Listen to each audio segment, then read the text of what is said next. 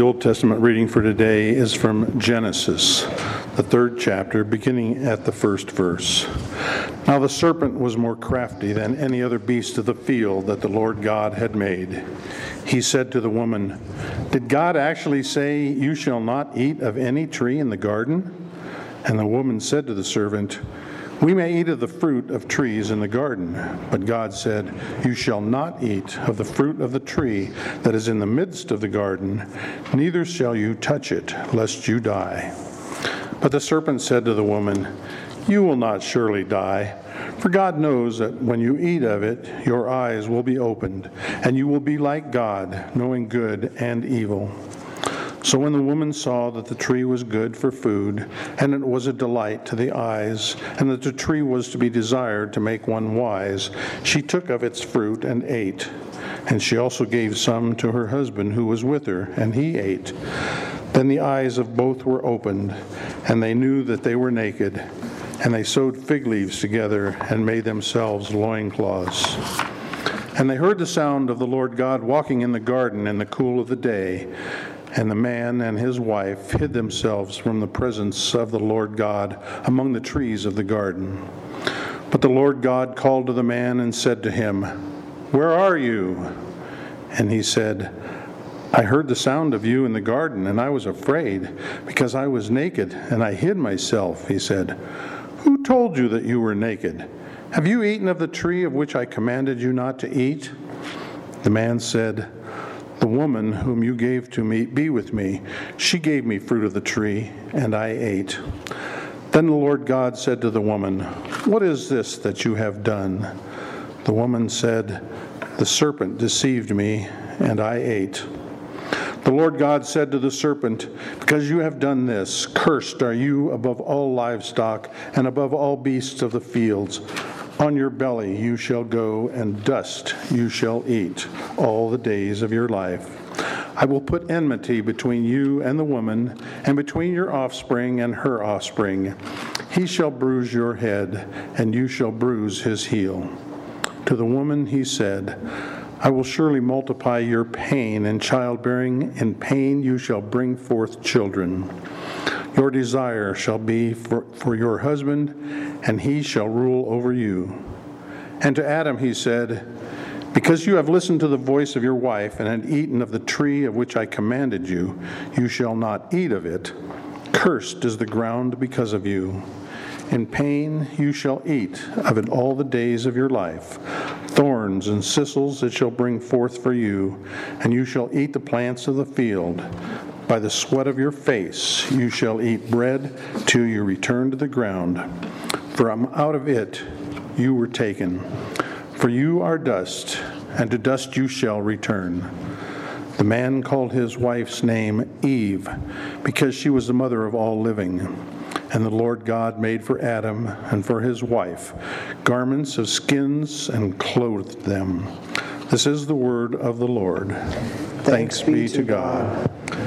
Epistle reading for today is from Paul's letter to the Romans, 5th chapter, beginning in the 12th verse. "Therefore, just as sin came into the world through one man, and death through sin, and so death spread to all men because all sinned. For sin indeed was in the world before the law was given, but sin is not counted where there is no law. Yet death reigned from Adam to Moses, even over those whose sinning was not like the transgression of Adam, who was a type of the one who was to come. But the free gift is not like the trespass. For in many died through one man's trespass, much more have the grace of God and the free gift by the grace of that one man, Jesus Christ, abounded for many. And the free gift is not like the result of that one man's sin. For the judgment following one trespass brought condemnation, but the free gift following many trespasses brought justification. For if because of one man's trespass death reigned through that one man, much more will those who receive the abundance of grace and the free gift of righteousness reign in life through the one man, Jesus Christ. Therefore, as one trespass led to condemnation for all men, so one act of righteousness leads to justification and life for all men.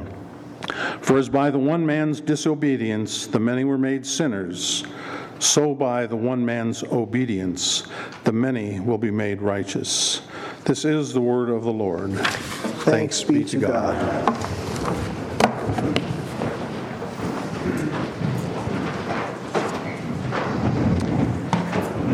The Holy Gospel according to St. Matthew, the 4th chapter. To you, Lord.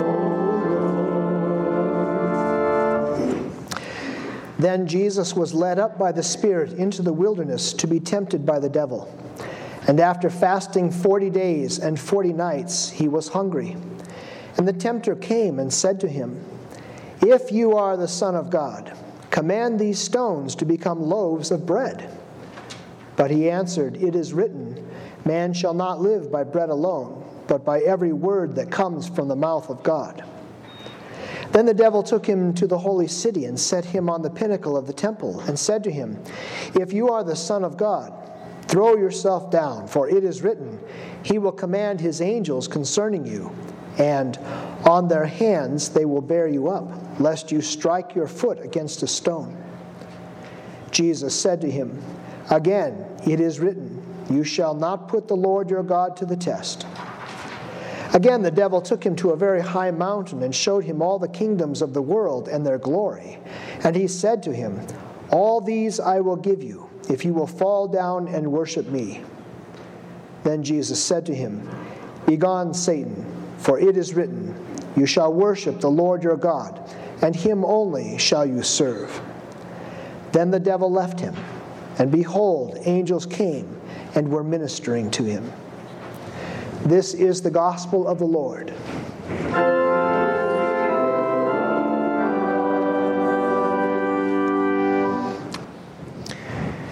Grace, mercy, and peace be to you from God our Father and from our Lord and Savior, Jesus Christ. Amen.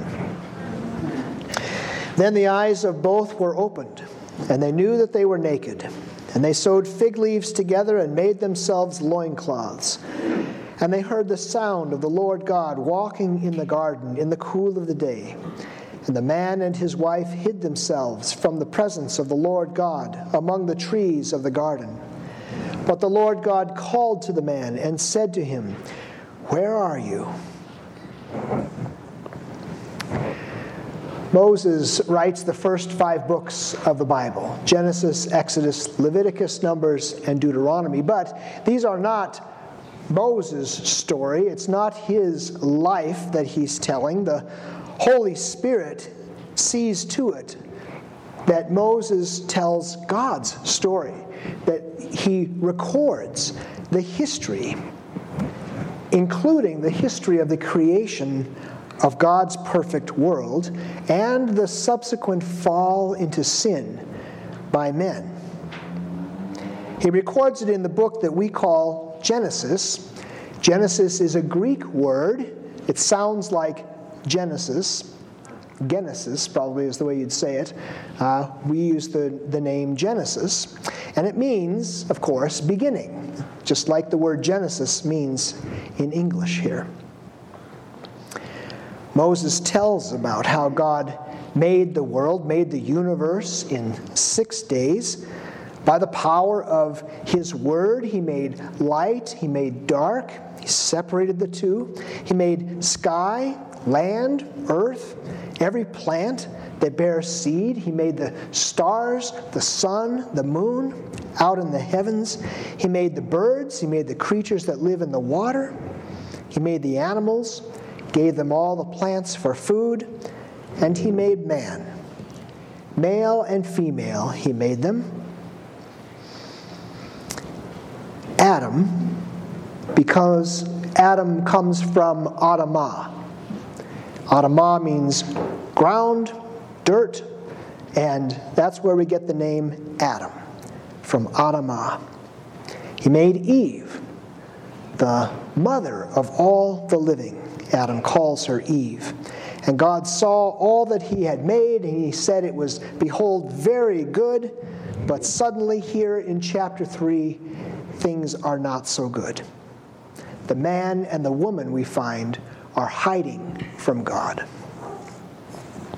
They'd been placed in this beautiful garden where they had everything that they could ever want and ever need. They walked with God in the cool of the day. They worked the ground. They tended the garden. And they actively worshiped God. Now, not as we think of worship, not word and sacrament and liturgy, not 1 hour once a week, except in Lent. But Adam and Eve worshiped God 24/7. Adam had been told before God even created Eve that he was not to eat of the tree in the middle of the garden, the tree of the knowledge of good and evil. He was told that in the day that he would eat of that tree, he would die. This tree marked a boundary. It marked a boundary between obedience and rebellion, a boundary between life and death. And Adam had instructed Eve, had told Eve what God had said about the tree. And in her conversation with Satan, we hear that she clearly knows what God's command is regarding this tree. And as Adam and Eve go about their everyday tasks, as they work there in the garden, as they enjoy God's good creation, as they enjoy each other's company, they're doing what God created them to do, being what God created them to be. And each time they were near that forbidden tree and did not take its fruit to eat, they were honoring God's word. They were worshiping God. Every day, they acknowledged his lordship over them, and they honored his word. But now, something has changed, and they are hiding from God. Something has gone terribly wrong. It's come between them and God. That's what sin does.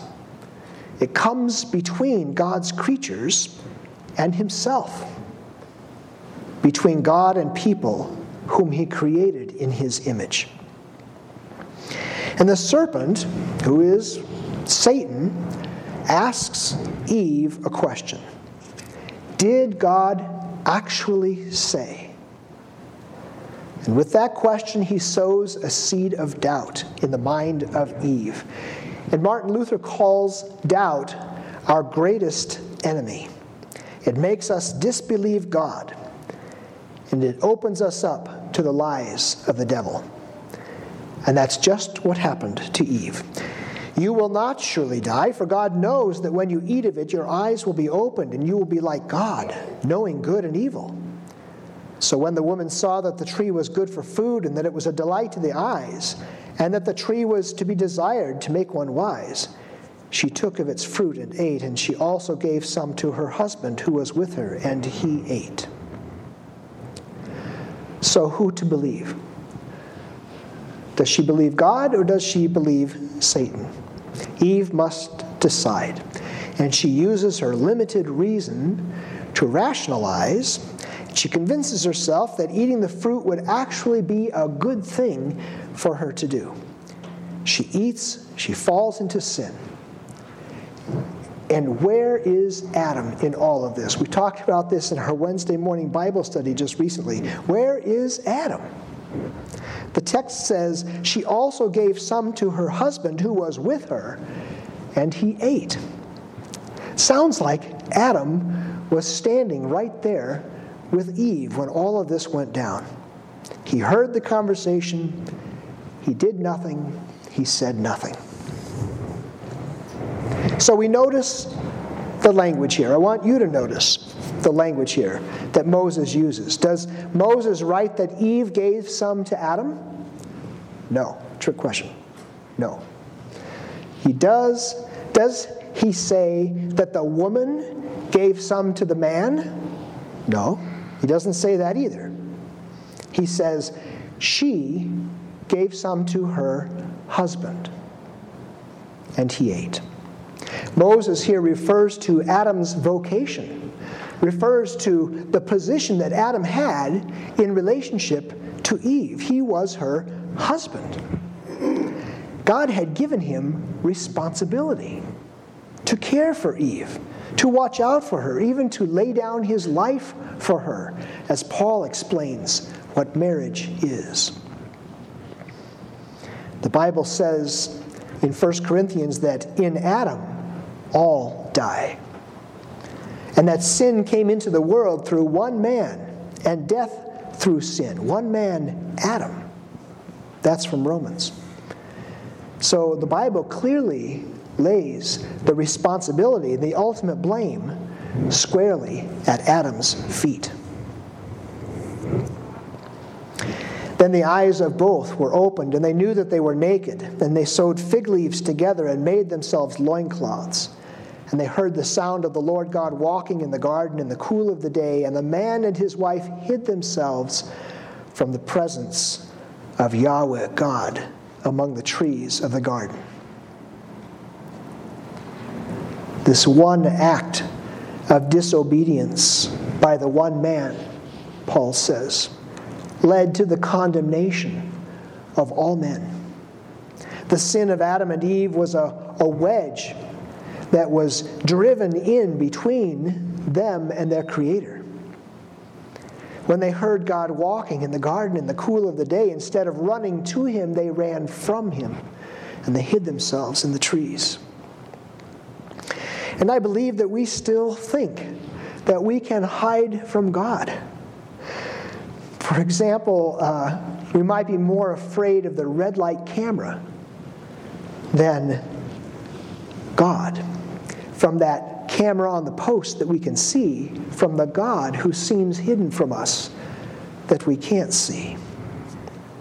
We're more often afraid of what other people think of us, and we seek the approval from them for our actions than we are of what God thinks of us and our actions, our words, or our thoughts.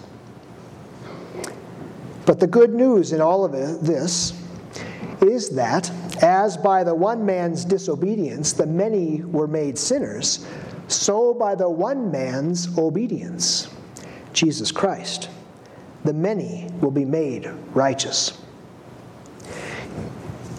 Our reason, as we rationalize, might tell us that we have to be good enough for God, that we have to get our act together before God will accept us or be happy with us.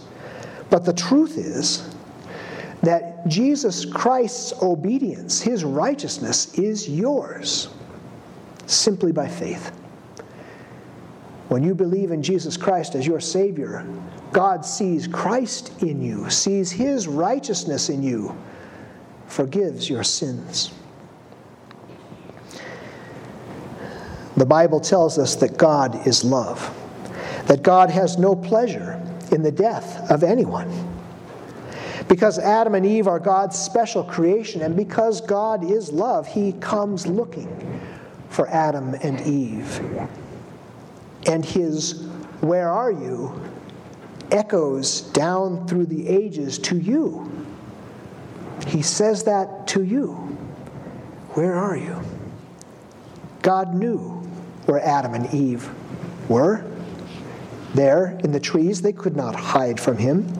And he knows where we are too. He knows our sin. He knows our failings. Adam and Eve tried to make coverings for themselves, tried to cover their shame. And we cover our shame too the best we can so that others don't see. But God knows, God sees, and God loves.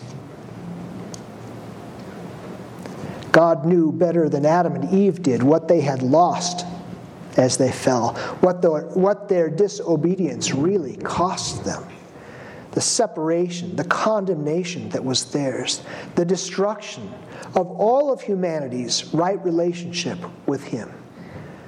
He knew too what it would cost him to restore it, to bring us all back, to rescue us from death, to give us life again. God knew what that would cost, to replace the fig leaves of shame with a white robe of righteousness. in the garden, Satan comes in the form of a serpent to confront Adam and Eve, to tempt them into willingly sinning against God. And in our gospel lesson, it's the new Adam who goes out to confront Satan in the wilderness, to allow himself to undergo all that Satan had to throw at him, to undergo the worst and the same temptations. And this is the beginning of the end of Satan. It is the genesis of the fulfillment of that Genesis announcement to Adam and Eve that God would send the one who would bruise the head of Satan, even while Satan bruises the heel. It's the same word used in both places. The one to come, the one that Eve would have down the line, would bruise his head, Satan's head, and Satan would bruise his heel. But you see, the one is a death blow to the head. The heel is just some trouble to go through. Jesus was wounded. He still bears the scars. Wounded by the cross, but not destroyed. But Satan is overcome. Satan is destroyed. In the desert, Satan begins his attack of Jesus with these words, "If you are the Son of God." Jesus has just come up out of the waters of his baptism, and then the Spirit drives him out into the desert. God has just stated at that baptism, "This is my beloved Son with whom I am well pleased," and Satan sows that seed of doubt, or tries to. If you are really the Son of God, prove it. And this is interesting. He says, reach out your hand and take the food, just like Adam and Eve did. Only now it's because Jesus is hungry after 40 days and 40 nights. Adam and Eve had all the food they wanted. Jesus is very hungry, and Satan says, you can do it. Turn these stones into bread if you're really the Son of God. You know that taunts like that on the playground will drive somebody to do something very foolish. It's hard to stand up to that. But Jesus does it. Satan says, turn these stones into bread. Throw yourself down. Prove to me and the world that you are the Son of God. And in answer to each of these statements, Jesus, the obedient Son of God, points to God's command and says, no, that's not what I'm to do.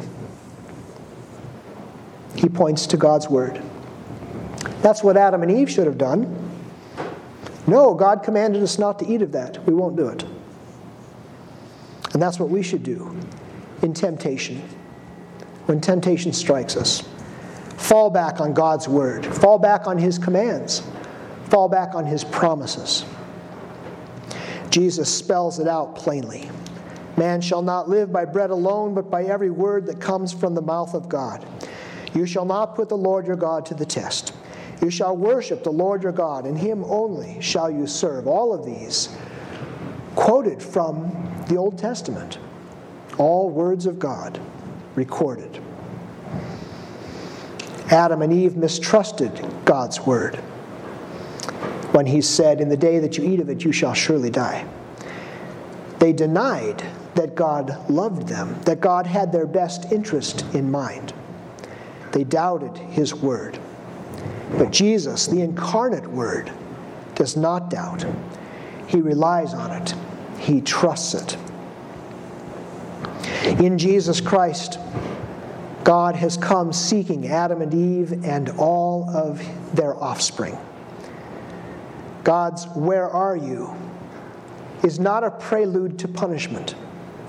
Rather, God is on a rescue mission. A mission to seek and to save those who are lost and hiding in the trees because of their sin. To seek and to save all of us because of his and by his immeasurable love. And Satan didn't give up on trying to get Jesus to fall. Luke tells us in his gospel that Satan departed from him until a more opportune time. A time would come, and time does come, during Holy Week, when the temptations would be hard to turn down. In another garden, on the Mount of Olives, Jesus prays, "Father, if it is possible, let this cup pass from me." During his trial, he is struck, he's mocked. The crown of thorns is pushed down onto his head.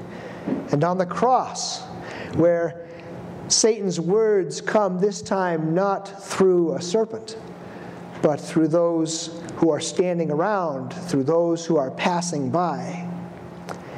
"If you are the Son of God, come down from the cross." How easy that would have been for Jesus to do. But Jesus loved his enemies. He loved us all.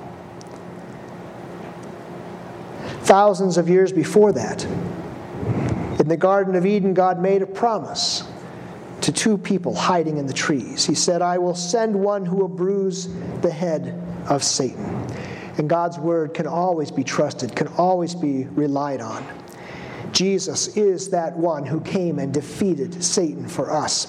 Jesus is that promised seed, promised to seek and to save the lost. Jesus is the second Adam who did not fall to the temptations of Satan, but who lived by the word of God. And we trust that God too when it says, "I have loved you with an everlasting love." When it says, "I will never leave you or forsake you." When it says, "Take heart, your sins are forgiven." Jesus embodied God's love for the lost and for fallen humanity. He gave his life in payment for our doubt, for our mistrust, even for our willful disobedience, for all of our sin that would otherwise separate us eternally from God. This Son of Adam, by his death and resurrection, repaired our broken relationship with our Creator, and in such a way that we now call that Creator our Father. This is love. Thanks be to God. Amen.